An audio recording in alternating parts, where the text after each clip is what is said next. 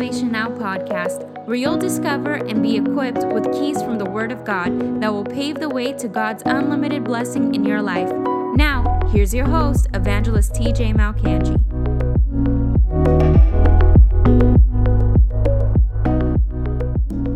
Bible keys for unending flow of miracles, and 3 types of miracles specifically that I'm going to talk about found in the Bible. 3 different types of miracles that we see done in the Bible and throughout the Bible that God is on standby, ready to perform for you today. I want you to understand something. Not every need is spiritual, not every need is physical, and not every need is financial.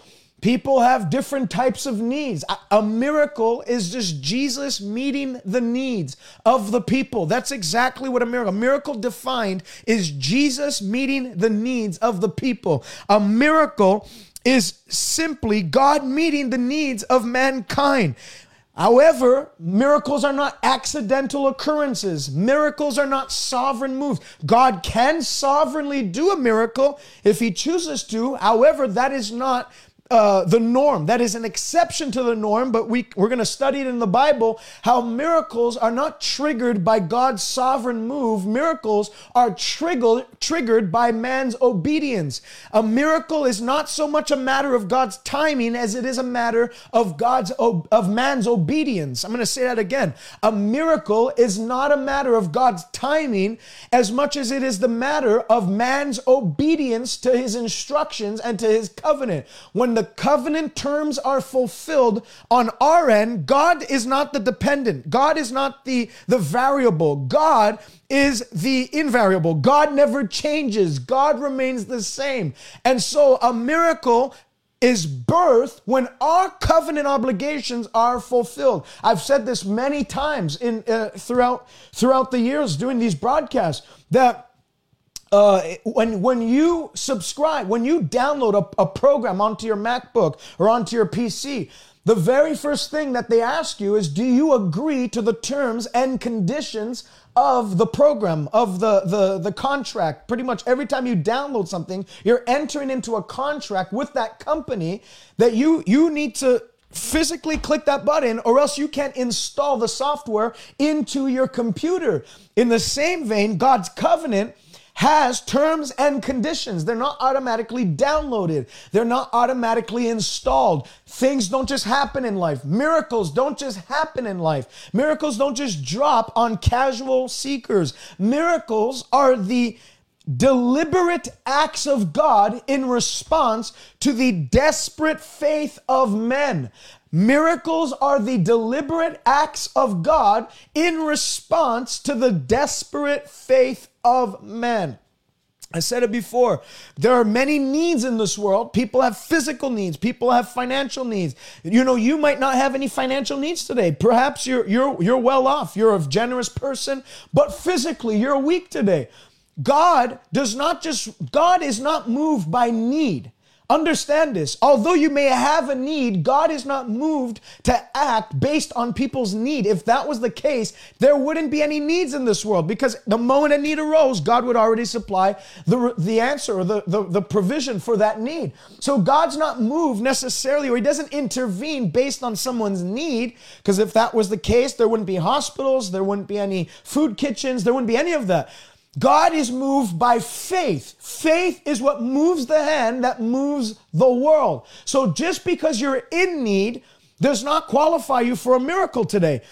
You have a need. Jesus, when he did miracles, was to meet the needs, but the key ingredient in the people, the thing that guaranteed, that ensured that the ones that came to him left with their miracle package in hand, was their faith, their violent faith. Oftentimes, the faith of men throughout the Gospels was coupled in or mixed in with a certain level of violence attached to it. You see the woman with the issue of blood hears about Jesus passing by. She didn't just sit by and say, well, I hope he comes my way.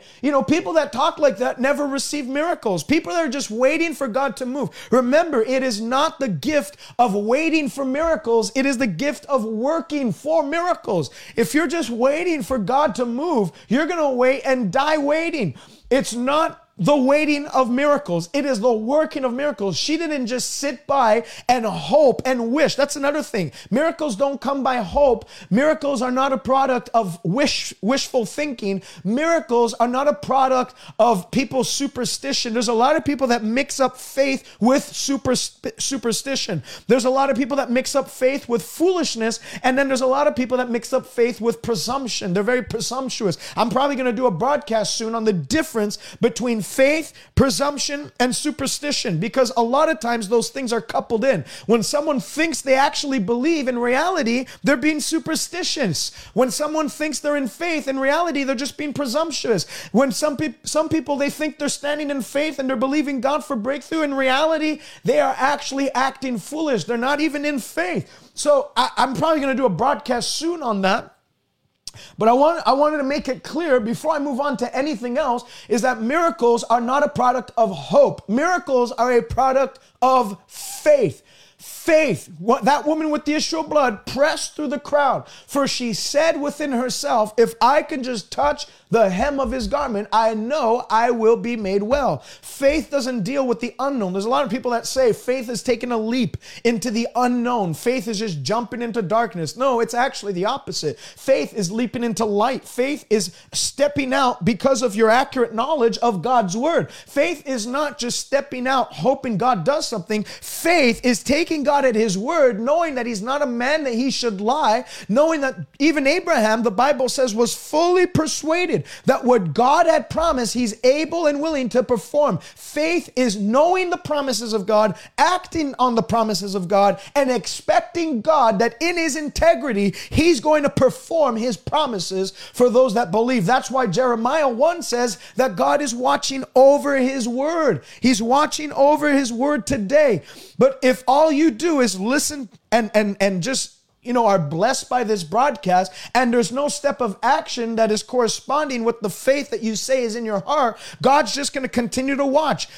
God's just going to continue to observe his word. God's hand, see, if all it is God's eyes on his word, it's not going to do anything for you. The thing that gets God's hand to move and to perform his word, God is watching over his word, but if you want God to perform his word, you have to have this thing called faith at work in your life. And faith has corresponding action. We're going to get into that. Triggers for the miraculous. When Mary heard of the angel's words that said, the power of the Most High is going to come on you, and that shall be born of thee shall be called the child of God.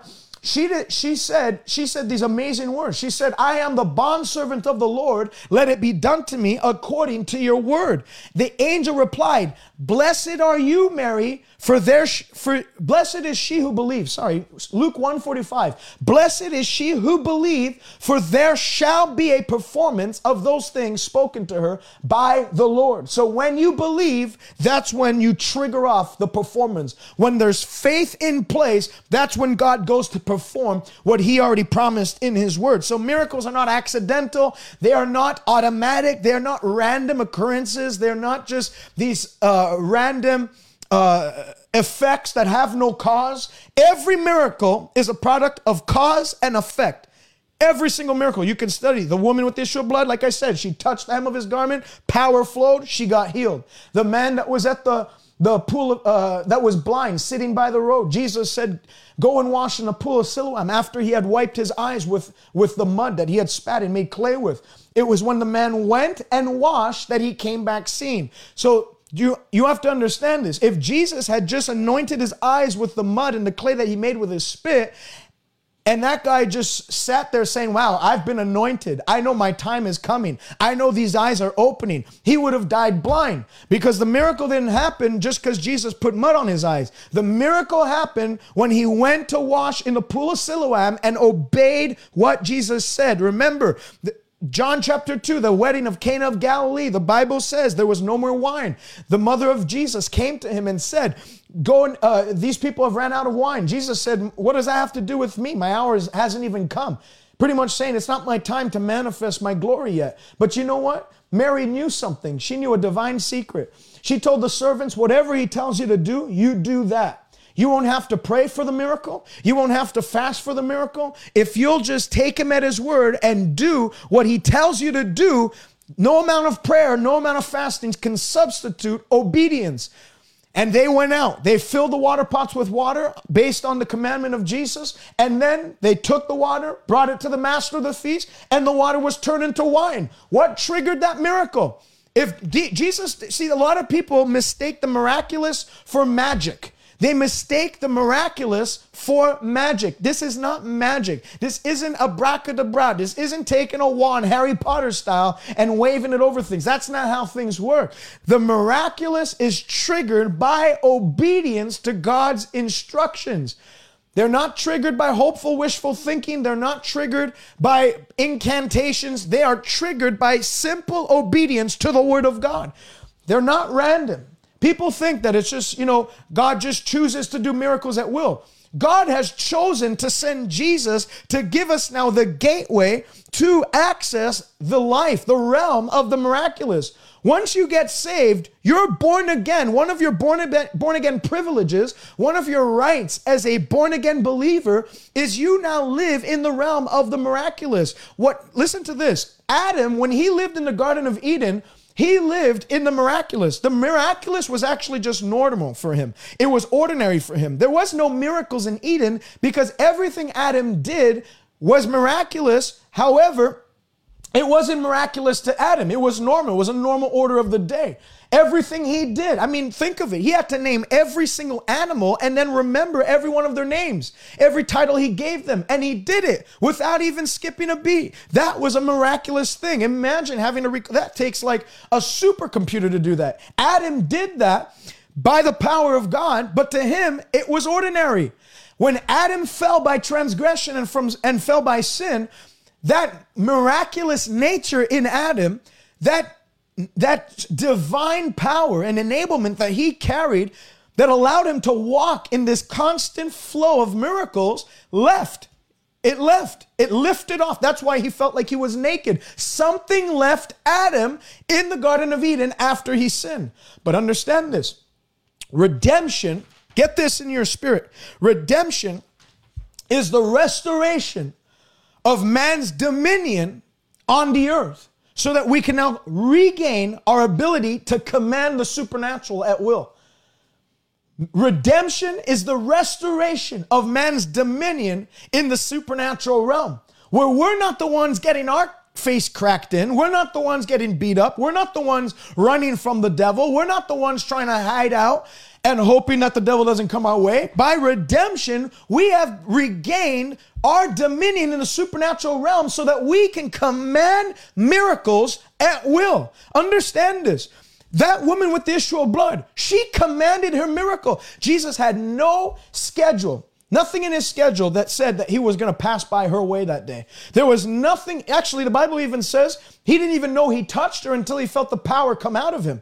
So he had no plans on helping that woman that day. He was just going to Jairus' house to raise his daughter from the dead. This was like an interruption type of miracle. But do you want to understand something? That faith in God will allow you to hack in to heaven's mainframe and put your name on God's top priority list for today's work. Do you understand that faith in God can allow you to hack into heaven's mainframe and put your name as top priority on God's to-do list? That's what faith did for that woman. She touched the hem of his garment with faith, saying, I know I'm not going to miss out on what God has for me today. There's too many people that go to church, they just physically in the building, but mentally they're checked out. Spiritually, they're checked out. They draw near with their mouth, they draw near with their bodies, but their hearts are so far from God. And that's why there was thousands of people around Jesus. Some were even touching him, but nobody was touching him with a demand, an expectation that this one is the Messiah. And if he truly is the Messiah,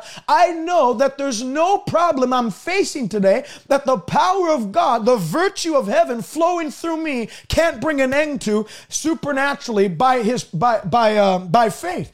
And so she's the only one that touched him with faith. Faith is that key ingredient. And so that's why she was the only one that was noted of receiving a miracle. She interrupted God's schedule. I pray today faith will rise in your spirit to interrupt heaven's schedule for the day so that you can receive your own miracle, receive your own financial breakthrough, receive your own physical healing, receive your own general breakthrough in whatever you're believing God for. Remember, God's plan for your life, it does not include an obstacle-free life. God didn't say you won't have obstacles. God didn't say there won't be giants in the land. But what God has said is that no man will be able to stand before you. So it's not that obstacles aren't there. It's not that there's no problems. You're never going to hit a point where you don't have a need. You're always going to have some sort of need throughout your lifetime, as you keep moving with God.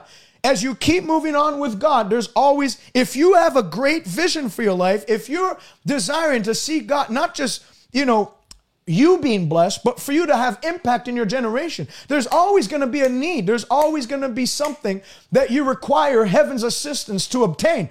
And so God never said that there won't be men trying to stand in your way. God never said there's not going to be giants in the land. Remember, God said to the Israelites, I'm giving you the promised land. It's a land flowing with milk and honey. It's amazing things in there.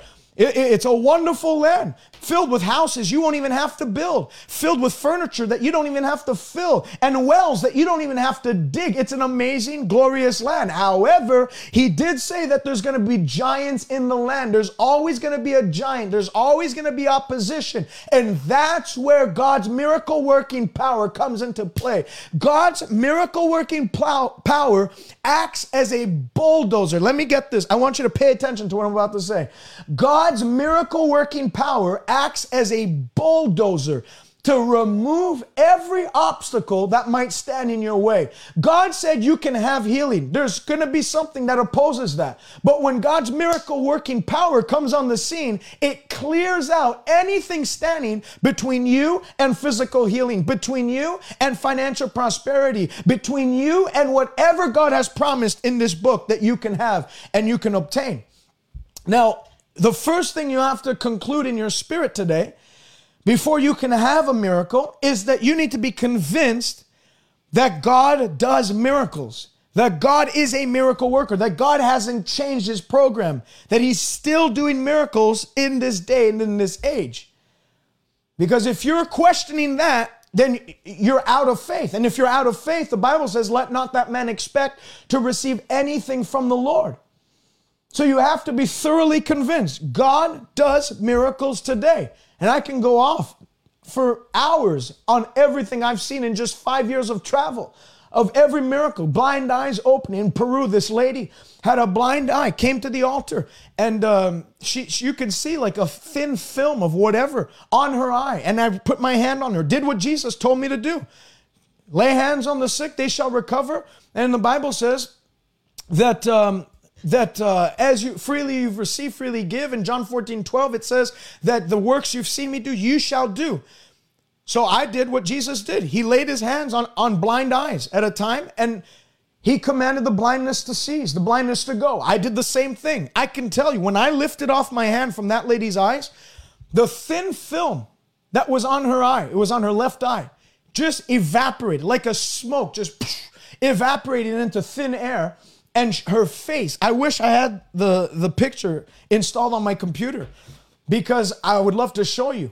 Maybe I'll post it later on Instagram. But her face lit up. Like, I didn't have to ask her, can you see? I knew based on her facial expression that she was able to see at that moment. Her face lit up, and she was able, with the eye that was formerly blind, she was able to see things across the room. I mean, God is still, he is the God who was, the God who is, the God who is to come, the one who is the same yesterday, today, and forevermore. He said, I am the Lord your God, and I change not. He's not some roller coaster God, up today, gone tomorrow. He's not some unpredictable God that you really don't know what he has in store for us.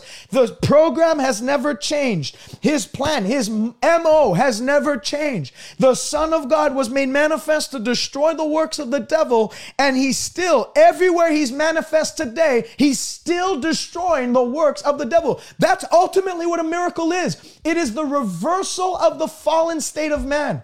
It is the reversal of the consequences of the fallen state of man. Whatever man received as a result, as a recompense, as a consequence for our original fallen state, sickness, disease, depression, whatever it might be, poverty, lack, marital problems, whatever it might be that came as a result of the fall, whatever's not in God's perfect order, miracles are a restoration of God's perfect order for mankind. So I tell you in the name of Jesus, before I move on to anything else, anything that the devil's messed up with in your life, anything that he has tinkered with in your life, anything that he has set his scope to attack in your life, anything that's been damaged and made dysfunctional in your body, in your finances, in your life in general, in the mighty name of Jesus Christ, as faith arises in your heart today, ye shall lay hold on the miraculous power of God that's going to turn things for you. Like Jesus said in Luke 21,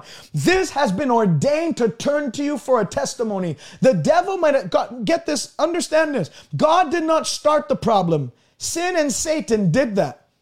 But this has been ordained to turn to you for a testimony. You know, everybody loves to read John 9. Let me read this. People think that Jesus, they really twisted his words in this passage. I get this all the time. When it comes to divine healing, this is the main objection people have. John 9, verses 1 through 5. Listen to this. Now, as Jesus passed by, he saw a man who was blind from birth. His disciples asked him, saying, Rabbi, who sinned, this man or his parents, that he was born blind?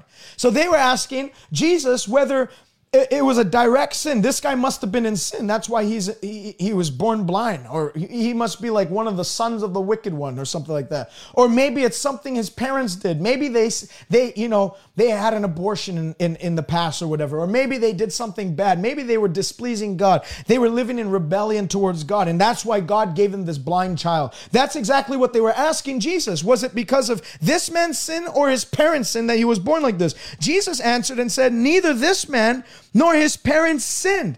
So it's not a direct result of their actual sin that this man. Now, I'm not saying some sicknesses, this was not a sickness. Blindness is not a sickness. But I'm not saying that some sicknesses, you reap the result and the consequence of your actions. You go around sleeping with everyone and you start getting some sort of STD. You reap the result of the seeds that you've sown. So some sicknesses are sin stimulated or sin provoked. However, in this case, Jesus says it's not a result of anybody's direct sin or direct disobedience to God, but that the works of God should be revealed in him. I must work the works of him who sent me while it is day, for night comes when no man can work. So some people read this, that neither this man sinned nor his parents sinned, but this was God's work. That's how some people read it, which I have no idea how you can actually interpret it that way, because the Bible says in verse 4, I must work the works of him who sent me while it is yet day. What was the work? It was the reversal of that man's blindness. It was the opening of his eyes. So he says the original sin, it wasn't his mom or his parents' sin that caused this. Original sin, fallen man. There was no blind people in Eden. Adam didn't have a hearing aid in Eden. It was when Adam sinned, these things entered the world. Original sin caused this, and then Jesus said, I have come to work the works of him who sent me. What was the work of him that sent me? It was to reverse the fallen nature of man. It was to bring back man into Eden's perfect state. It was to reverse and to restore God's perfect order for mankind. Hallelujah. So anytime someone brings that up to you, next time, now you know what to say. Now you know exactly what to say. Jesus wasn't saying this is the work of God, and this is the work of God, and there's nothing we can do about it. Jesus was saying this man and his parents didn't sin, but that the work of God should be revealed. What was the work of God being revealed at that moment? His eyes being opened. Hallelujah. So understand this. When Jesus showed up, miracles happened.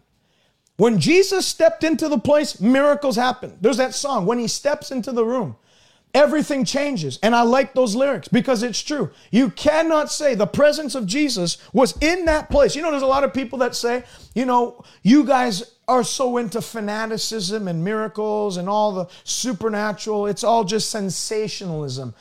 We're more word people. Let me tell you something. Jesus was the Word made flesh, and he was into miracles.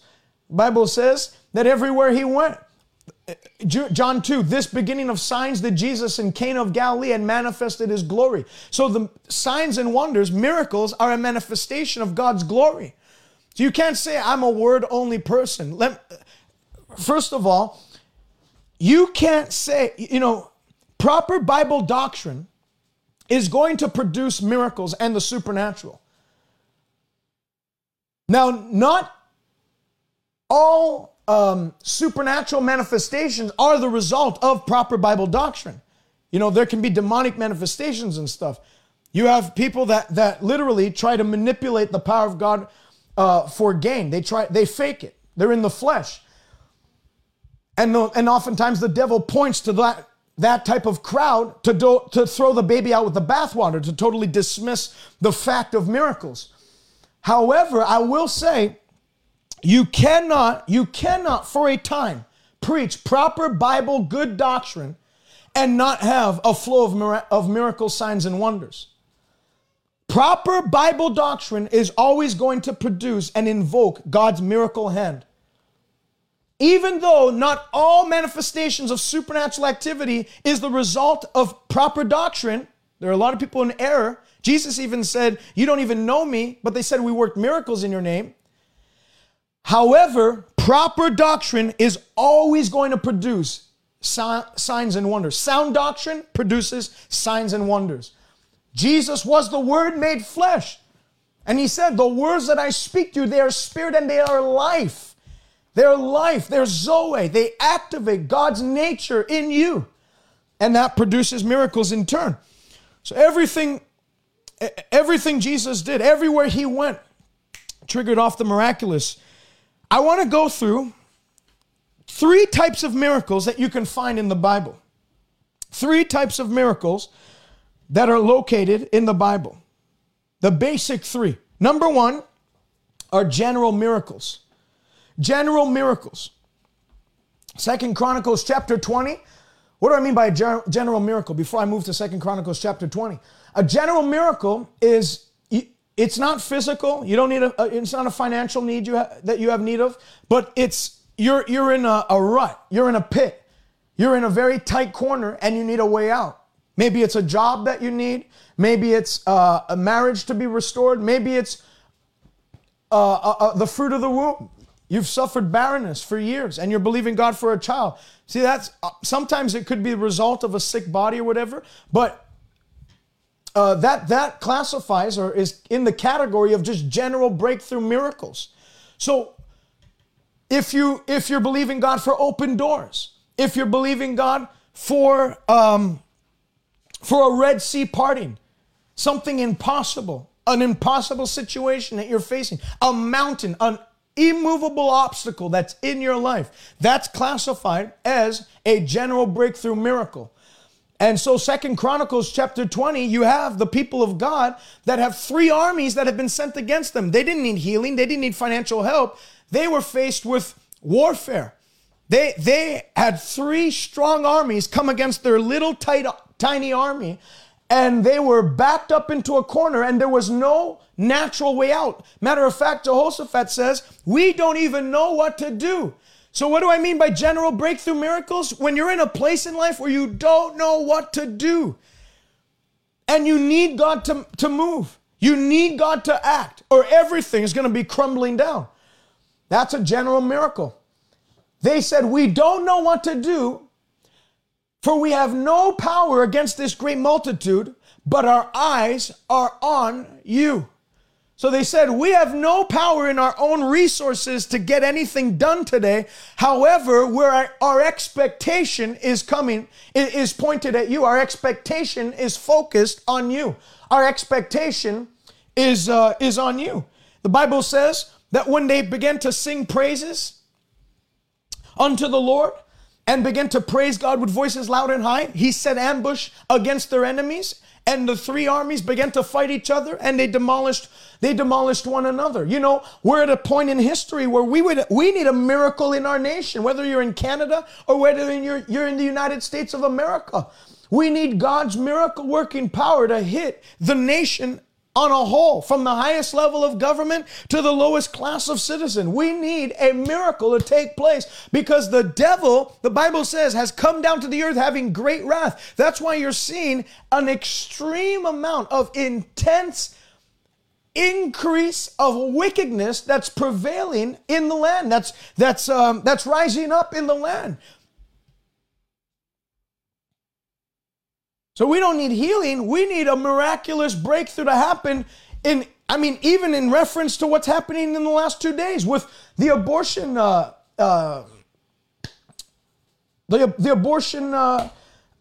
court case that's happening right now on the Supreme Court level. We need a miracle where God moves on those people's hearts to rule in favor for righteousness, because no nation can ever be blessed if they have laws that facilitates sin. We need God to move in a miracle on that type of level in this day and in this age. That's a general breakthrough. That's a general miracle. John chapter 2, they needed wine at a wedding. See, some people think that God's only interested in getting you to heaven, that he doesn't care for your day-to-day affairs. That's not true. God cares, is concerned with your day-to-day affairs. They needed wine. What? They could have gone without wine. It wouldn't have done anybody any bad or good. But Jesus turned the water into wine, because if you care for it, then he cares for it. If you're concerned with it, then he's concerned with it. And Jesus said, if you have any mountain that's in front of you, which represents impossible situations, things that are preventing you, anything that's preventing you or hindering you from receiving fullness of joy, rest, and peace, anything that's weighing in on you, weighing you down, causing you to worry, causing you to be anxious. Jesus said, if there's any mountain in your way, you can say to the mountain, be thou uprooted and tossed in the midst of the sea, and it shall obey your command. You will have what you say. So he didn't say, if you have anything, anything that's just hindering the gospel from going forth, then you can pray about it. No, anything that's hindering you. God's not just concerned with the kingdom of God going forth, although that's his primary concern. God also cares about things that pertain to you. He's intimately acquainted with all your ways, the Bible says.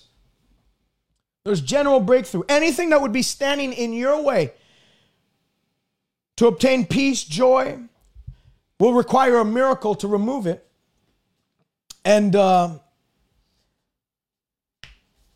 faith is what will provoke that miracle to happen. I said it before, just knowing what's available to you. You know, Paul said in Ephesians 1 that the eyes of our understanding would be open so that we can know the surpassing greatness of God's power available to those that believe. Just because you know God's power can do it, God's able to do it, does not mean you're going to acquire it. Just because there's $1 million in my bank account does not mean I can go and spend $1 million right now. I have to go to my bank account and I have to know the digital PIN in order to access that money. So it's not enough just to know what God has made available to you. You have to know how to activate it to actually receive the reward of the promise. If you're believing God for marital restoration today, your house is a wreck. Your family is a wreck. There's no peace in your marriage. There's no peace in your home. Do you know what the Bible says? That God sets the solitary in families. That means that he pretty much commands the blessing for families. That God has no plans for your family to be in disarray and disturbed by all kinds of satanic distractions and assaults against your lives. God wants to restore your family. It's going to take a miracle. Some of you have said your husband maybe he's left and he hasn't served you the papers yet, but he's looking to. God can do a miracle where there's a change of heart in in his own heart, and he comes back not only not wanting to divorce you, but it's like whatever hate or whatever anger or bitter feelings he had towards you are supernaturally just removed. Takes a miracle for that. I said it before. Maybe it's the fruit of the womb. Maybe you're believing God for a child.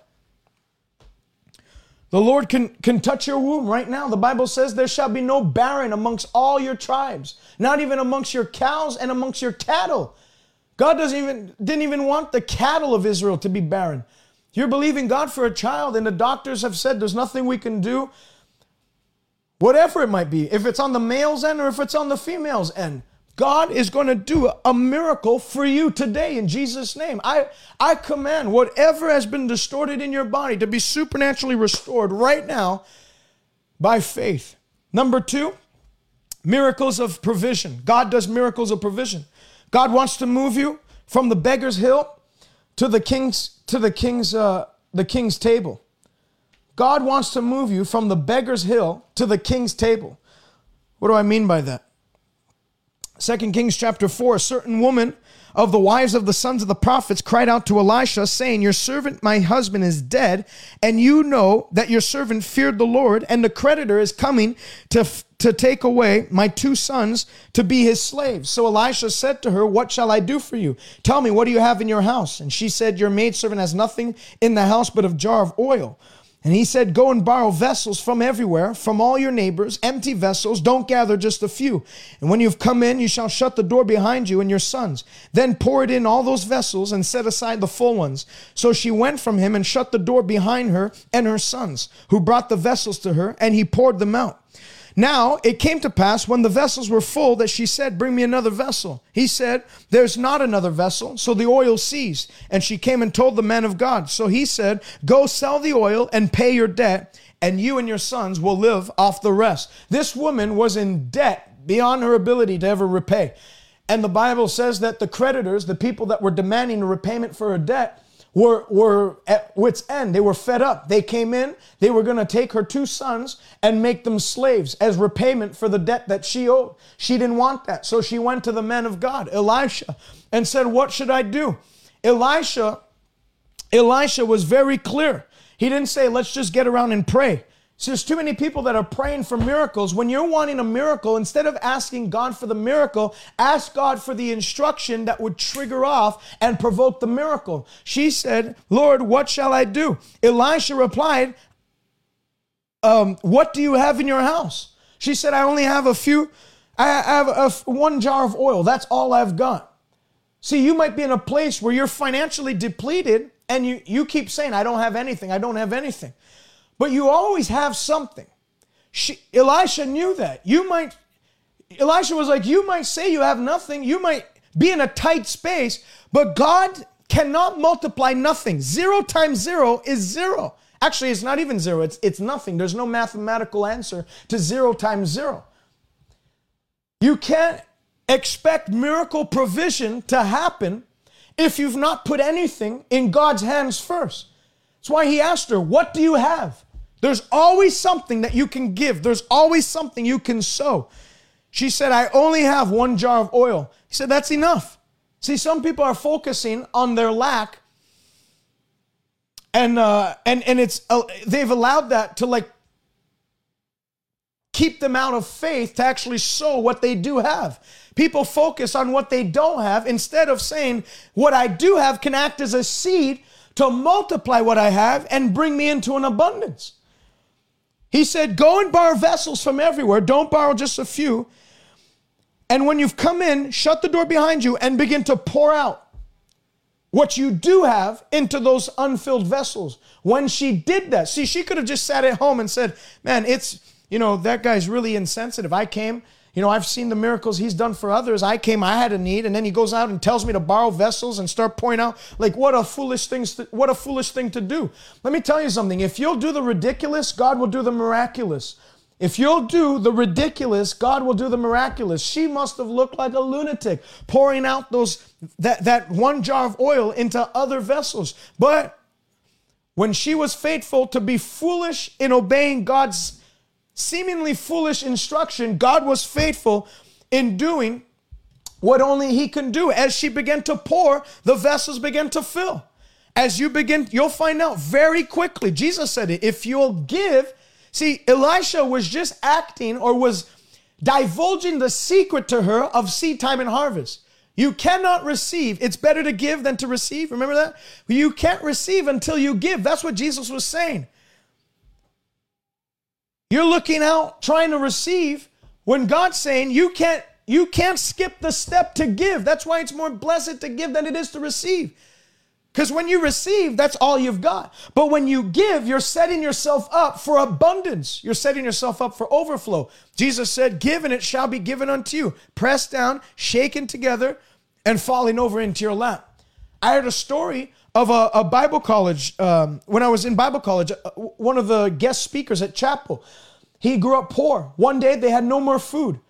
The Lord told him, his mother, he was a young boy. The Lord told his mother to open up the box of Kraft dinner that they had. And the Lord told him, now pour out the box of Kraft dinner into the pot by faith. And as she did, instead of Kraft dinner coming out, money began to just come out of the box of Kraft dinner. And she just kept on pouring it out and pouring it out and pouring it out. And for months, anytime they had a need, whatever it was, this sounds crazy, but it happened. She would pour out the box of Kraft dinner, and then money would come. There was another guy I heard, this was in Africa. Bishop Oyedepo was telling the testimony. There was a lady who, they too ran out of food. They were down to like their last meal. The Lord told her to put a cauldron of stew, a pot of stew on the oven, on the stove, and to never look into it, to just open it up and pour out whatever's in there on the plates. And every single night, the Lord said, I'll provide something new and something fresh for you. So she opened it up one night, the same night, she got it all set up, she opened it up, and she had not put anything in there. She just put it on the stove and turned the heat on. She opened it up and started to pour out things in different bowls and plates. And I don't know what it was. I think the first night was like turkey or something like that. They ended up eating that night. The next night, same thing. Opens it up. Didn't look in. Didn't even have to wash the pot. The Lord said, do not look in. Just like he told Lot's wife, don't look back. She opens it up. Pours out. It's a different meal entirely. It's like braised beef that night. Then the next night, did it.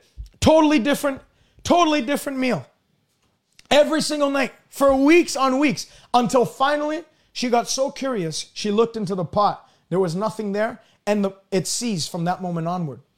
But you see, as she was faithful to do a ridiculous thing, to just put a pot on every night and turn the heat up and not put anything in it, and open it up and just pour out on plates every single night. As she was faithful to do the ridiculous, God was faithful in performing the miraculous. This lady began to pour out one jar of oil, and it kept pouring until there was no more vessels. What did they do with it? The prophet said, now go and take what was in the vessels, sell it, pay off your debt, and you and your sons live off the rest. And that's exactly what happened. If you're believing God for debt annulation, debt cancellation, you can sow a seed that will break the back of debt and poverty over your life and bring you into the realm of abundance. I said it before. God has no plans on you remaining on the beggar's hill. You're not to be a beggar project. You're not supposed to be a give me type of Christian. God told Abraham, I will bless you and make you great so that you can be a blessing to your generation. It's not God's will for there to be any poor Christians. Are there poor Christians? Yeah. But it's not his will for anybody to remain in poverty any more than it's his will for anybody to remain in sin. God has pleasure in the prosperity of his servants. You can't be a blessing to others if you don't even have enough to fill your own tummy. You look at John chapter 6. Jesus is in the wilderness for 3 days now, He has a crowd of 5,000 men. They run out of food. They've got nothing to eat now. And the Bible says, let me read it. John chapter 6. One of the most miraculous stories of the Bible. John chapter 6.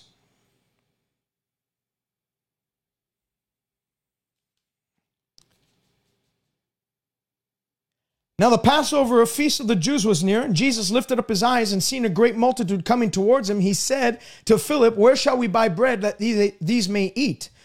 So Jesus tested him, for he himself knew what he would do. Philip answered, 200 denarii worth of bread is not even enough that everybody should have just a little. One of his disciples, Andrew, Simon Peter's brother, said, there is a small child here who has 5 barley loaves and 2 small fish. But what is that amongst so many? There's too many people that focus, like I said before, they focus on what they don't have. They focus on how little they have, not knowing that the little that you have can act as a seed to produce the much that you need. What is it amongst so many people? What is 5 pieces of bread going to do amongst this many people? Jesus said, make the people sit down. And there was much grass in the place, so the men sat down in number about 5,000. Jesus took the loaves, and when he had given thanks, he distributed them to the disciples, and the disciples to those sitting down, and likewise of the fish, as many as they wanted, so they were all filled. And he said to the disciples, gather up the fragments which remain, and they gathered them up, filled 12 baskets of the fragments of the 5 barley loaves which were left over by those who had eaten them. He's not El Cheapo, he's El Shaddai. Notice how he didn't just make enough bread so that everybody had just enough so that they can make it for their journey home. He commanded an overflow, an abundance of bread. He did more than enough. That's what El Shaddai means, the God of more than enough. He's Jehovah Jireh. He's the God who provides for us. He's not trying, people think that God is like their cheap aunt. He's trying to save and salvage whatever he has, because there's not enough to go around. So he's like rationing everything that he has. He owns all the silver and all the gold. You think your need is causing concern in heaven? Absolutely not. The streets of heaven are paved with gold. So I say all this to tell you, no matter if you're believing God for debt cancellation, or if you're believing God for multiplication of what you have so that you can actually walk in the overflow and quit going from paycheck to paycheck. The God of overflow is still doing miracles like this today. I mean, in Malachi chapter 3, he says, bring me the tithe and the offering in the storehouse. And for what? See if I will not pour out on you a blessing so much so you won't have enough room to fit it all in. It doesn't say, see if I'll just give you everything you need. God doesn't want you to be on the level of being in need constantly. God wants to take you to the level where you're now meeting the needs of those around you. Well, I don't believe in God prospering his children. Well, you're going to hate David. And you're going to hate Solomon. And you're not going to want to be around Abraham. You're definitely not going to want to be around Solomon. Because Solomon said, Lord, I want wisdom to guide and to guide your people. And the Lord didn't say, okay, I'm glad you asked for wisdom because that's all I was going to give you. He said, because you didn't ask for riches or anything else, by the wisdom I give you, I'm going to give you riches beyond anything any other king has ever experienced in their life. That's what God told Solomon. Because you asked a good thing, because you're not wanting self-aggrandizement, you're not wanting self-promotion, selfish ambition. See, if your heart is to increase you, if your heart is so that, you can be rich and that you can have your best life now, then you're not going to enjoy God's covenant of prosperity. But if your heart is to seek first the kingdom of God and his righteousness and to be a blessing to your generation, God will give you not only enough for you to live all right, but an overflow for you to meet every single work that God would call you to meet. You look at it in Luke chapter 22 when the disciples were sent out. Jesus asked them saying, did you lack anything when I sent you out without scrip, without money bag, without any purse? Did you lack anything? The disciples didn't say, yeah, it's actually been really tough. We've actually, we've had to like open up a GoFundMe account because things are that bad. They said, we haven't lacked anything. And Judas was still, Thomas was in the number there. Thomas, the doubting Thomas. So if they really didn't have a lack, if they really were in need, he would have spoke up and said, actually, you know what? It's been tough. It's been rough. But no, they said we didn't lack anything. We haven't lacked one thing. Why? Because Psalm 23, if the Lord is your shepherd, if you're following God, if you're keeping your heart in check to be like David, a man after his own heart, you will not lack, the Bible says. The Lord is my shepherd, thou shalt not lack. He leads you by still waters. He makes you to lie down in green pastures. He prepares a table before you in the presence of your enemies. A table with his choice blessings.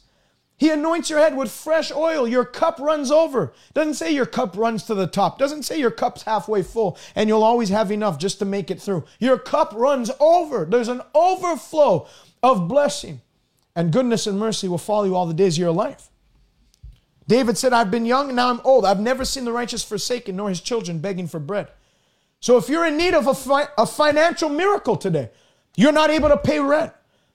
Maybe you have debt from college and you were kind of lost at that time. So you went to several colleges and you accumulated a large amount of debt that you're unable to pay, or it's going to be years, 20 years, 25 years before you can pay it all off. Let me tell you what God did for that widow with the jar of oil as she obeyed the commandment of Elisha to start pouring it out. I believe God's going to do it for you. God, if you will obey God's instructions to be faithful in your giving, God can move on one person. See, God doesn't manufacture money in heaven. He doesn't print counterfeit money to get to you. All the money in the world is already, it's in circulation right now. God will use other people. The Bible says, shall men give into your lap?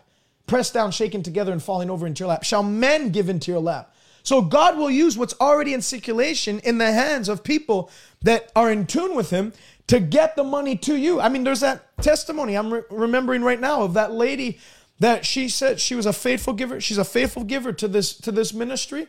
And she even in the time where she didn't have that much, she always made God her priority in her finances. And she ended up having new management come into her work. And the new management was not like not pleasant to be around. And they started to switch all kinds of stuff. And she was like pretty much facing job termination. In her lunch break, she went out and she began to pray to the Lord and said, Lord, you know how I've been faithful in finances. You know how I've always given my best, my first fruit to you. I ask you for she had a job in mind that she wanted, that she had applied for, that she never thought she'd get because she wasn't qualified for it. She said, Lord, I want that job. And she said, I'm also looking for an apartment. She didn't want to stay at home anymore because her family situation was rough. And so she wanted to move out and have her own apartment so she can, when you're in a home where you have to pretty much fear your life every time you walk through the door, it's not a pleasant situation to be in. So she was asking God for an apartment and a new job, a good job that had a higher pay, but that she was totally unqualified for. Well, the next day, less than 24 hours later, she gets a call from the job that she had applied for. They asked her to come in for the interview. She gets hired on the spot. Then people from her church a couple of days later heard about her situation at home and that she wanted to move out and to move into an apartment, agreed to pay a full 12 months of her rent and then someone else gave her a check to furnish her entire apartment. I mean, that solved 3 problems in one. She got a new job, she got out of the house, and then when you move into a house, moving into the house is the easy part. Furnishing the house can be costly. She had everything furnished supernaturally. I am the Lord that provides for thee, Jehovah Jireh. If we're going to believe God that he's Jehovah Tzidkenu, the Lord our righteousness, then we have to also learn to believe God for temporal things. There's people Christians that are so intent and confident in believing God for the eternal things, and then they have a hard time believing God for temporal things like money. It's so easy for God to provide money. Doesn't worry him. That's why Jesus said, don't worry about your life. Don't worry about your body, what you eat, what you'll put on. Life is more than clothing. The body is more than food. Seek first the kingdom of God. God knows what you have need of. He knows you need all those things. Put your hand to the plow and be loyal to his kingdom financially and in your time and in your energy. And see if I will not pour out, the Bible says, seek first the kingdom of God and his righteousness, and everything else that people are seeking after, see if I'll not cheaply add it to your account. Number 2, miracles of provision. And number 3, I finished with this, is miracles of healing. Miracles of healing, miracles in the body, miracles in your physical body. Acts chapter 3, Peter and John are going to the hour of prayer. There's a man lame, crippled from his mother's womb, who had never walked. The Bible says they saw him and he expected to receive money from them. Instead, they said, silver and gold we don't have. They weren't saying we're poor. They're saying there's not enough money to cure paralysis. But such as we do have, we give unto thee. In the name of Jesus Christ of Nazareth, get up and walk.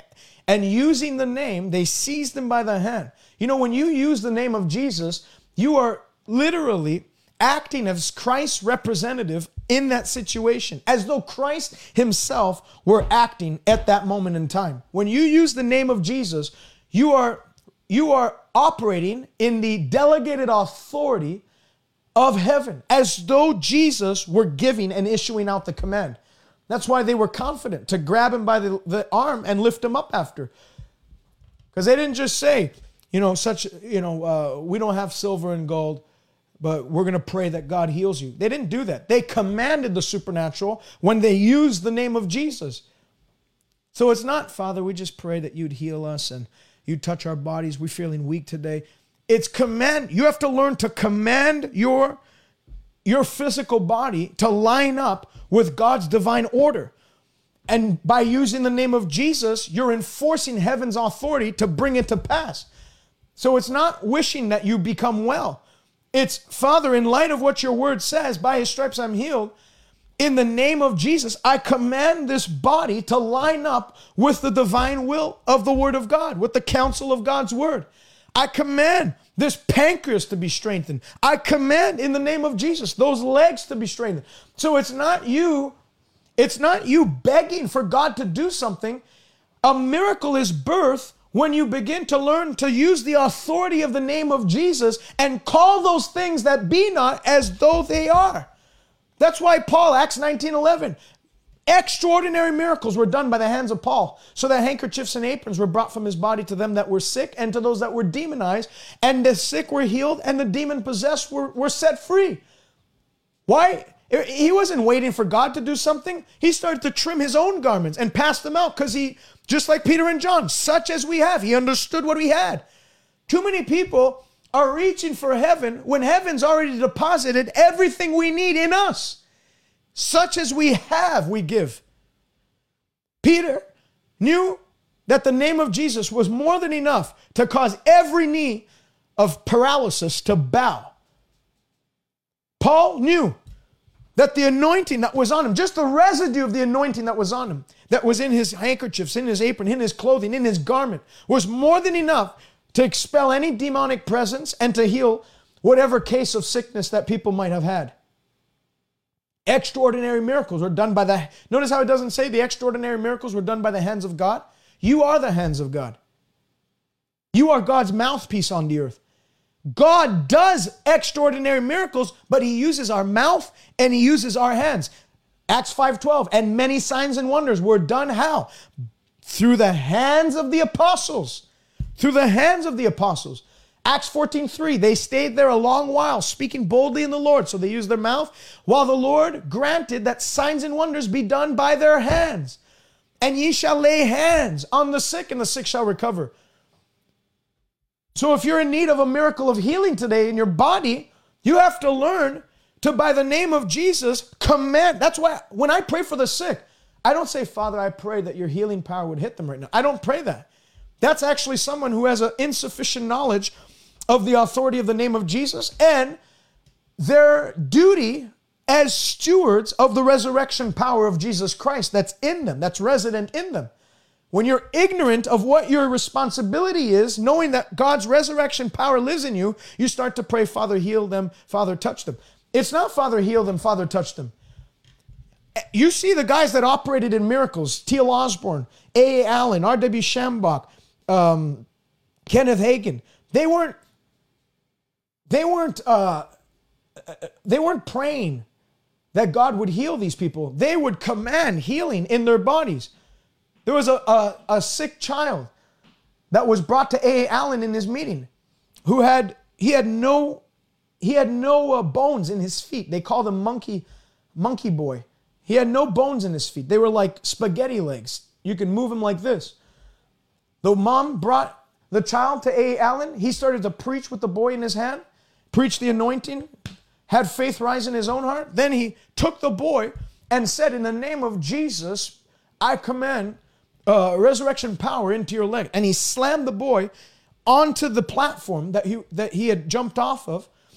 And when he did that, the people that witnessed the miracle said, we heard like cordwood snapping, cack, and bones began to form in that little boy's legs, and he began to take his first few steps waddling over. He had no bones, and all of a sudden bones came. Why did it happen?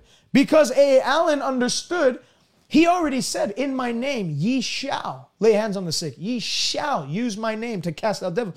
It didn't say ye shall pray for this. It says you shall lay hands on the sick and the sick shall recover. So he used the name of Jesus, understood that he carried resurrection life, commanded his bones to be restored, and as he acted in faith, you look at Smith Wigglesworth, read his books, or books that were documenting his travels and stuff. He didn't pray for the sick. He commanded the sick to be healed. You have to come to a point of intolerance for what the devil's done in your body. When you're still like in that stage of like accepting the sickness or learning to cope with it, that's when you start saying, Father, in thy timing we pray that. You can know that person doesn't have it yet. Somebody who understands what I'm saying right now, the way they pray is, thou foul spirit of infirmity, you stupid, dumb devil, what right do you have? See, that's where understanding the Word of God comes into play. When you understand the Word of God sets up our boundaries. It sets up a boundary around you. You know how like when you buy land, you have land markers that show you what land belongs to you, how much square footage of that land is actually yours, and you set up those land markers so that nobody can just move in and start building a house on your land because it's your land. When you don't know the Word of God, you don't have those markers set up, the devil can come and install anything he wants in your life. But when you start to understand the Word of God, the more you know from the Word, the more those boundaries grow and expand until you actually find out that the devil has no business, not even to put sniffles on you, let alone diabetes, let alone high blood pressure, let alone sickle cell anemia. So when you understand that, you're not saying, Father, body, I command you in the name of Jesus Christ to be restored, to be strengthened. I command healing power to flow through you right now in Jesus' name. I refuse to stay sick. Any devil that has stretched forth his hand against my body, it gets its hand cut off now in Jesus' mighty name. I command strength. That's why the Bible says, let the weak pray I'm strong. No, it doesn't say let the weak pray they're strong. Let the weak say I'm strong. Say I'm strong. Miracles are not provoked by that cheap North American Christian culture type of prayer.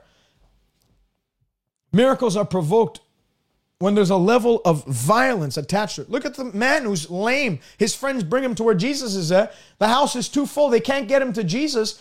So they went home that day and they said, it must not have been God's will. No, they sawed the roof open. Talk about violence. The kingdom of heaven suffers violence, the Bible says. And only the violent can take what belongs to them in the kingdom. Remember, if it's in heaven, doesn't benefit you. Only those who learn how to pull down the things in heaven to bring them into our earthly reality can benefit of it or benefit from it. The kingdom of heaven suffers violence. Only the violent take it by force.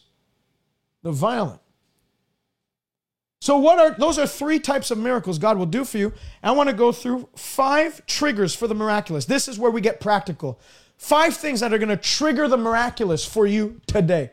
5 things that once you implement these things, it's impossible to not break the dam that's been blocking the miraculous flow of God's power from being released your way to produce supernatural things in your life. Number 1, you need to be convinced that God still does miracles today. That's one of the triggers. If you don't pull that first trigger, nothing else is going to flow. He's the I am that I am. He's not the I was. People that say there was a day of miracles don't understand God, because miracles, there was no day of miracles. There's only a God of miracles. And that God has not changed. He's still the same yesterday, today, and forevermore. And he's performing his power upon those that believe. Upon those that will take him at his word. Not try and refashion his word. Not try and reinterpret his word. Not try and water down his word. If God said I can have it, I can have it. Ain't nothing going to stop me. I mean, you look at it. When Jesus was doing miracles and John the Baptist was thrown in prison because of him calling out Herod, he sent 2 disciples to Jesus and said, are you the coming one, or should we look for another? Jesus identified his messianic mission by saying, go and tell John the things that you have seen and heard. The blind see, the deaf hear, the dead are raised, the gospel is being preached to the poor, and blessed is he who is not offended at me. I don't understand how so many people are offended by Jesus' miracle ministry. It's a religious devil that would get you offended against Jesus' miracle ministry. It's a religious devil that turns people off to miracles. Because the devil doesn't want you to have that miracles. Because every time a miracle happened, it always quickly, instantly resulted in glory being brought to God. And God, the devil wants to block glory from going to God. So what does he do? He tries to block people's understanding that Jesus' messianic mission has never changed. He's still doing this today. He's not the one who was Messiah, and now he is the Messiah to this day. He's still the Messiah. He's still the Lamb of God that was slain to redeem every nation, every tongue, every tribe, every language. He identified himself to John as Messiah by the miracles that he did. Today, he's still identifying the authenticity of the gospel message is preached when miracles happen. Miracles themselves carry a sign, carry a message. Every miracle carries a message. God told Moses, if they do not heed the message of the first sign, they will heed the message of the second sign, or of the latter sign. So every miracle has a message tied to it. Miracles can convince people. That's why Jesus said, if you don't believe because of my word, at least believe because of the works, the miracles you see me do. Miracles can preach things that no English language or any other language can preach. It seals, it validates. Miracles are God's validation of his gospel message. And because the gospel hasn't been done away with, miracles have not been done away with. It doesn't say in Acts chapter 28, and when Paul died, miracles ceased. And now we've learned to adopt new programs and flashing lights and good worship bands to attract people into our churches. It doesn't say that. There's no end to the book of Acts. Literally ends, ... And all through the church ages, you can study it. I have a book behind me by Tom Hyatt, I believe it is. I think his name's Tom Hyatt. And it's 2,000 years of charismatic Christianity. And it shows all the pockets of miracles, of miracle, people that carried miracles, people that prayed for miracles, people that saw miracles all throughout history, from the first century until now. Number one, be convinced God still does miracles. Number two, know God's word. I said it before, the boundaries. If you don't know the boundaries of what God's word has set up in your life, then you're just going to settle for whatever you see. If you don't know what God's made available to you, then whatever you don't know will kill you. Whatever you don't know from the word of God there'll never be a desire in you to actually have it. The devil will quickly convince you that you can't have it if you don't know it's yours from God's word. But when you know it's yours from God's word, then no amount of deception, no amount of demonic lies or or anything can back you down from fighting the good fight of faith to lay hold on that which God has already paid a high price for you to have. So you have to know God's word. You can't have faith for miracles of provision if you don't know God's word on provision. If you don't know God's word on healing, you can't have a miracle of healing. Faith begins where the word of God is known, and faith is what brings the victory. You can't have victory in any particular area if you don't know what God says on that concerning that particular area. Can't have victory over sin if you don't know first and foremost that Jesus has made you to have dominion over sin. Romans 6. That sin shall no longer have dominion over you. So knowing God's word is integral in maintaining the flow of the supernatural in your life. Number 3, you need to believe. Actually, before I do that, number 2, knowing God's word. In Exodus 4:17, God told Moses, take the rod that I've given you. With it, you will do signs and wonders. So God was saying that rod that I've given you is the authority for you to do signs and wonders, for you to perform the miraculous everywhere you go. Whatever you do using that rod is going to provoke a supernatural flow of signs and wonders. In Isaiah 11:1, it says, there shall come forth a rod from the root of Jesse. Speaking of Jesus. A rod shall spring forth from the root of Jesse. And that was referring to the promised seed. That was referring to Jesus. In John chapter 1, the Bible says, in the beginning was the Word, and the Word was God, and the Word was with God, and the Word was made flesh and dwelt among us. So Jesus is His Word, and Jesus in Isaiah 11 is the rod, the prophesied rod that would stem forth from the root of Jesse. And then Exodus 4:17, Moses was told that with this rod he should do signs and wonders. So the rod is Christ, and Christ is His word. And so the word is the rod of God, the authority of God on the earth. That with it, you can actually provoke signs and wonders. When you release the word from your mouth, it goes to work to war against anything standing in your way from having the breakthrough. Hallelujah. The word of God is God's rod, that with it you can do signs and wonders. Number 3, believe to the point of action. Actions validate your faith. Any faith that lacks proof is fake.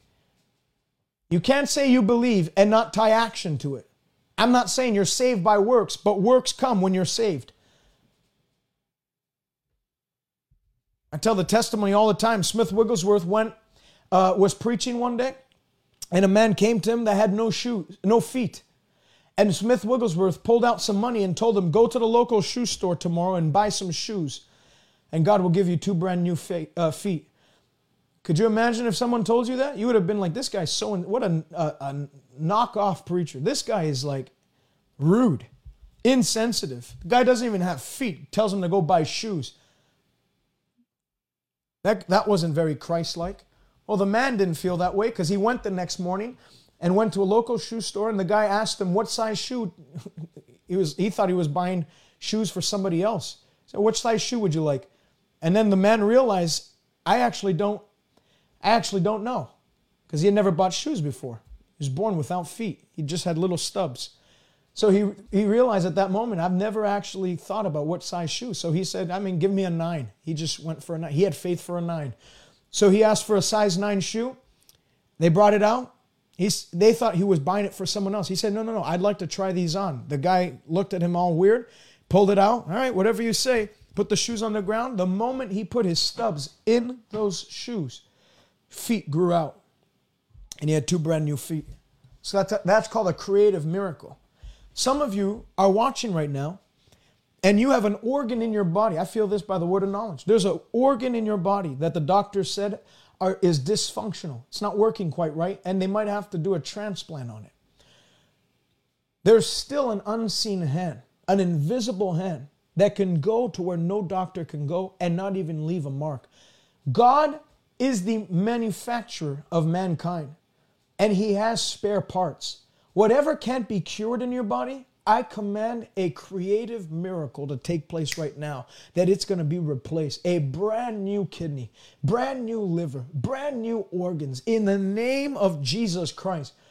Some of you, it's your heart that's going out. You've had surgery on your heart once and twice. Doctor said next time it's going to have to be a full transplant. In the name of Jesus Christ, receive a brand new heart right now.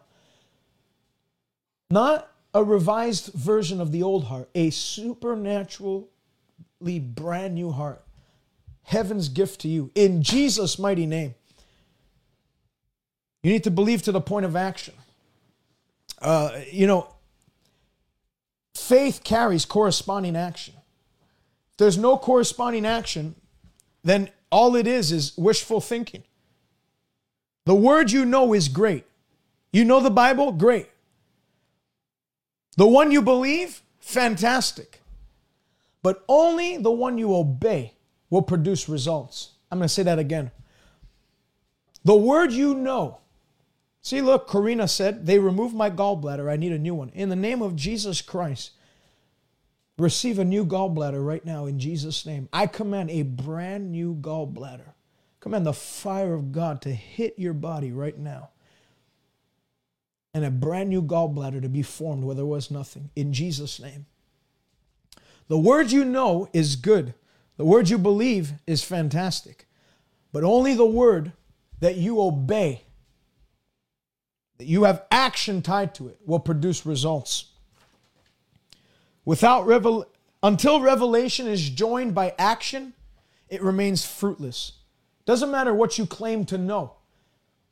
You have to prove to God that you believe by what you do. That's why Abraham obeyed. By faith, Abraham obeyed, and he went out to a place where he would receive as an inheritance. Not Abraham confessed only. We're going to get into confession, but Abraham obeyed. God told Abraham, go and sacrifice Isaac. And he just stood by and he prayed whether it was the right thing to do or not. No, he heard the instruction. He went out to do it. And it was in doing that God released a supernatural blessing on Abraham that carried a sworn blessing. He said, by myself I've sworn that in blessing I will bless you, and in cursing, in multiplying I will multiply you. That's in Genesis 22. So you have to believe to the point of action. Go and wash in the pool of Siloam. Elijah told Naaman, go to the river Jordan and dip yourself 7 times. Naaman got mad. Why should I do that? See, too many people are looking for magic. They're looking for the man of God to come and move his hand over him, just like Naaman said. I thought he was going to come out and put his hand over the diseased area and I'd be made well. And now he's telling me to go wash in the river Jordan. How many rivers there are in Damascus that are way cleaner than that? And here, you think I'm going to go and wash in that filthy river? I saw a Band-Aid floating in it the other day. I ain't going near that place. And then someone who had more wit than him came up and said, hey, if you had asked you to jump through hoops and do some difficult thing and complex thing, how much more would you have done it? Now he's just telling you to go and wash. Do it. Just do it. Try it out. What's the worst thing that happens? So he went, washed, and his flesh was restored like that of a child. So you see, obedience was the trigger to pull in order for the miraculous to take place in Naaman's life. Obedience had to be in place before his healing took place.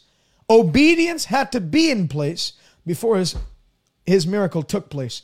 Number 4, no sound, no sign. You have to speak. Declarest thou that thou mayest be justified.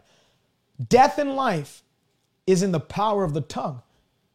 It's not the power of life and death is in your tongue. It's death and life is in the power of your tongue. Your tongue has power to release life and power to release death.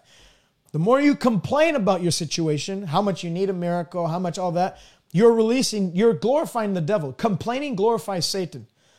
But when you start to speak opposite to what you're seeing, you're glorifying God. How do we know that? Abraham, Romans 4. He grew strong in faith, giving glory to God, calling those things which be not as though they were. That's what God did in Genesis 1. When he wanted to create the world, what did he do? God said, light be. God said, trees be. God said, moon be. God said, he spoke. And as he spoke, the Bible says, and God saw that it was good. So as you speak God's word, you're injecting your situation with the only substance that's actually able to turn your situation around. When you speak God's word, and not just once, your words are seeds. You don't just speak once and expect a harvest. Just like a farmer doesn't go sow one seed and then the next day wake up looking forward for his harvest and this massive field full. He doesn't just sow one seed and then when a few hours comes and checks and sees if it's growing. It's not growing, so he just uproots it and says this whole farming stuff is just a sham. He sows, he waters, and then there's a time before the harvest comes. But he doesn't stop sowing and he doesn't stop watering. In the same vein, when you speak, you're sowing seed and you're watering seed. And as you keep on speaking, you'll start seeing. If you'll not grow weary. That's why Paul said, do not grow weary in well-doing. God is not mocked. Whatsoever a man sows, he will reap. If you sow the word into the thing that you need a miracle in, you'll reap the miracle in that area. The Bible says Jesus is the high priest of our confession. A high priest was charged in the Old Testament to come in and minister to the needs of the people. He would come before God representing the people to minister for the needs of the people. Sin, whatever calamity that they needed solved at that time. Jesus is the high priest of our confession, meaning Jesus, the Bible says, is ever at the right hand of the Father, making intercession for us according to the will of God. But he only intercedes that which we confess. He is the high priest of our confession. He only ministers to the needs that we have, he only ministers to the things that we confess. He'll only minister that which you confess. So if you confess healing, Jesus is the high priest of the confession of healing. He'll bring it to pass. He'll enforce it from heaven. That's why the Bible says we aren't to waver from our confession. For he that promised is faithful, he will bring it to pass. He'll bring it to pass. Moses went to Pharaoh and said, let my people go. Did he do it the first time? No. So many people give up. They start having Bible confession 1 day, 2 days, maybe a week, and then they don't see anything turn, so they give up. They throw in the towel. Moses kept speaking until he started to see. And then what happened? They were brought out of the house of bondage into the house of liberty. He didn't stop speaking till he saw his situation turn. Elisha was praying for water. He told his servant to go and check if there's any water. There wasn't any water the first time. Came back. Elijah just gave up and said, well, it must not be God's will to bring rain at this time. We must be missing something. No, you weren't missing anything. He said, go and check again. Go and check again. Go and check again. He kept on speaking and he kept on speaking. Rain come, rain come, rain come. And then all of a sudden, it produced a cloud the size of a man's hand. Jesus said, if you can say to your mountain, not pray about your mountain, say to your mountain, be thou uprooted. Your words have the power to direct where you go in life. Your words have the power. James 3 says your tongue is like the rudder of a ship. Wherever it goes, that's where the ship goes. Your words have the power to navigate you out of the storm you're in and into the miracle that you have need of. That's why David said, set a guard over my lips, keep watch over the gate of my mouth. You can't just spew out whatever you're feeling. You have to be very calculated in what you're saying. In Bible confession, this is the language of God. This is the only language God understands. It's the language of faith. And faith always speaks. Faith is a speaking force. Bible says they believed in their heart and confessed with their mouth. It's not enough just to believe in your heart. You need to confess with your mouth. So you're believing God for a miracle provision? Start to confess. Father, I thank you that your harvest angels have been dispatched even now. And that whatever I have need of, not only will the need be met, that I'm going to have a superabundance so I can start meeting the needs of others. I thank you, Father, that as I've made you my shepherd, I'm never going to lack.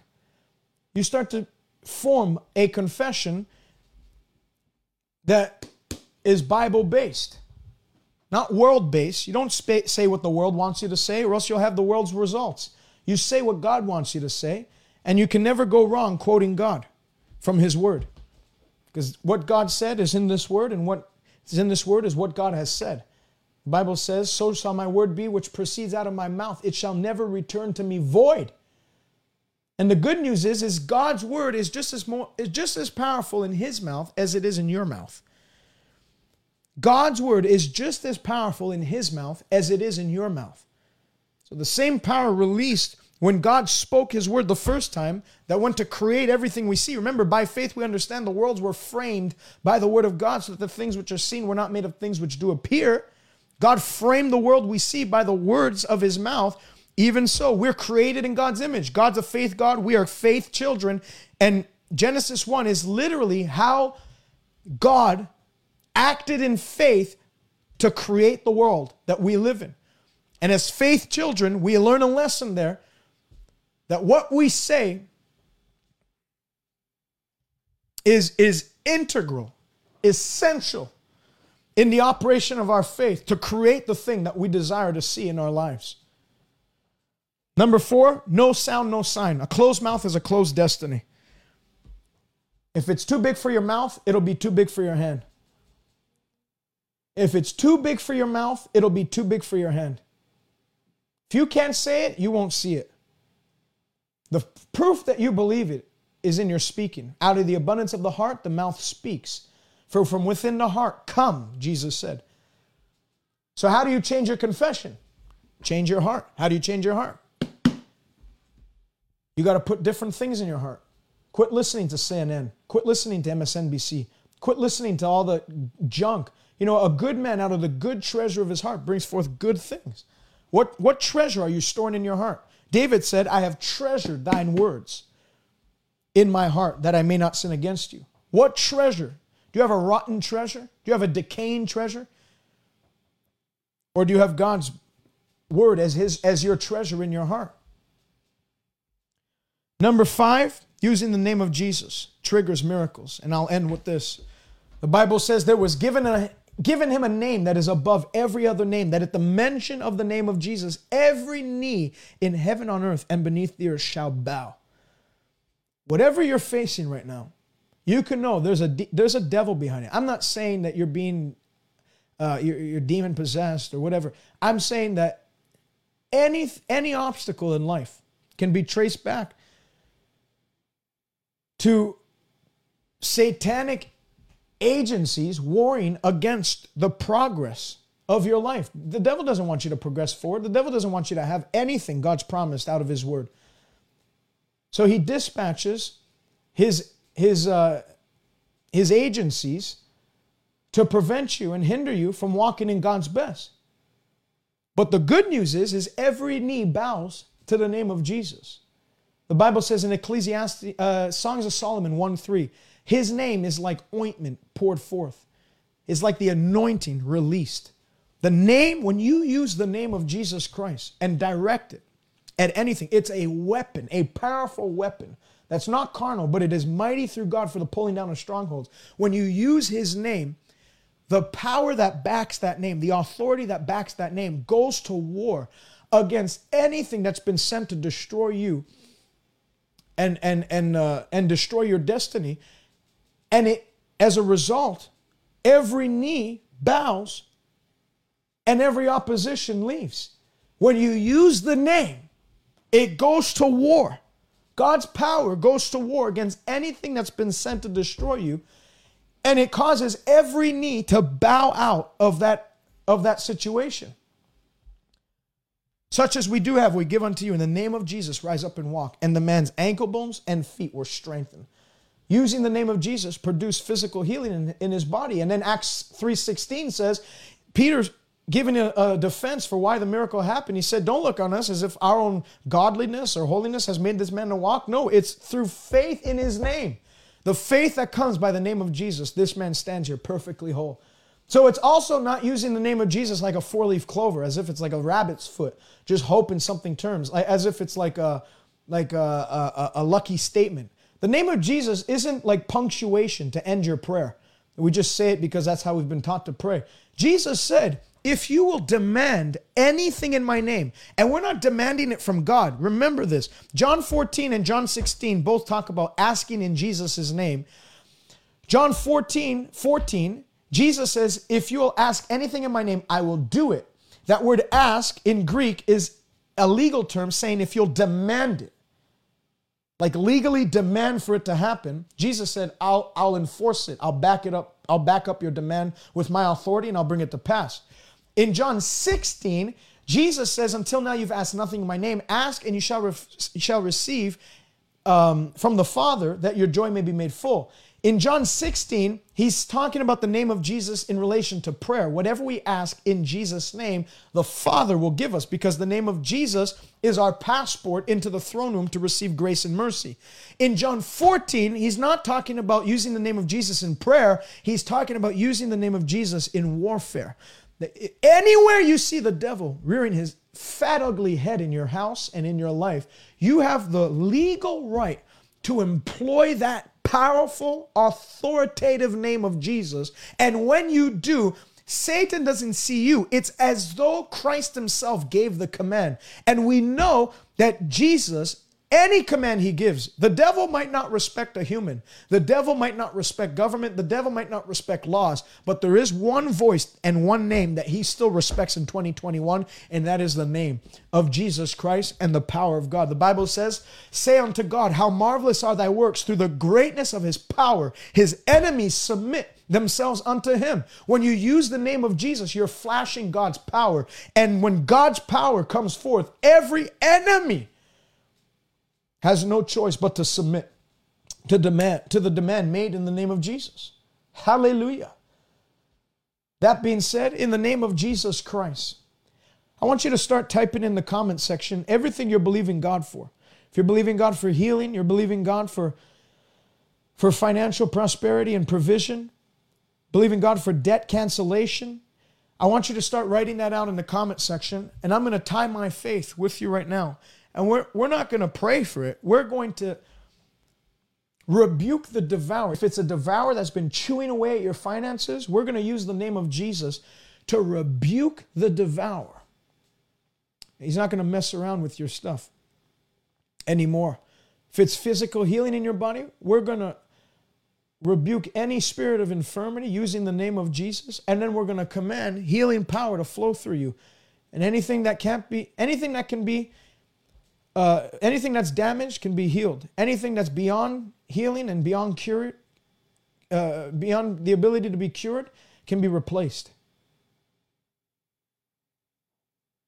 And when I did this broadcast, I was praying before. I'm not doing this so that we can have a nice sermon with 3 points. I did this because I'm setting my faith and my expectation, which shall never be cut off, for God to do miraculous things. I'm talking about Bible level miracles taking place right now. Don't see this as a broadcast or we're just another Thursday afternoon broadcast. We do this every Thursday. Don't get into that routine. This is a divine appointment. And you know what the good news is? God's schedule has been open for you for the moment you were born till now. And even before you were born. God's never blocked off his schedule so that he doesn't see you. God's schedule is completely open. The thing is that we schedule in our miracle with God through our expectation. Your expectation is what, like I said before, hacks into heaven's mainframe to put you on God's top priority list for this day. The woman with the issue of blood scheduled her miracle breakthrough in her body. The 4 men that carried their friend to lay before Jesus and sawed the roof, the paralytic, they scheduled his healing that day. Jesus had no agenda to do anything for him that day. They themselves, through their expectation for what God was going to do, scheduled the miracle breakthrough in his body. So miracles are not so much a matter of God's timing as much as it is a matter of scheduling it yourself through your expectation and your obedience. Stay connected with us by visiting us on Twitter, Instagram, or Facebook by searching @TJ Malkanji, or visit us online, www.salvationnow.ca. God bless you, and until next time.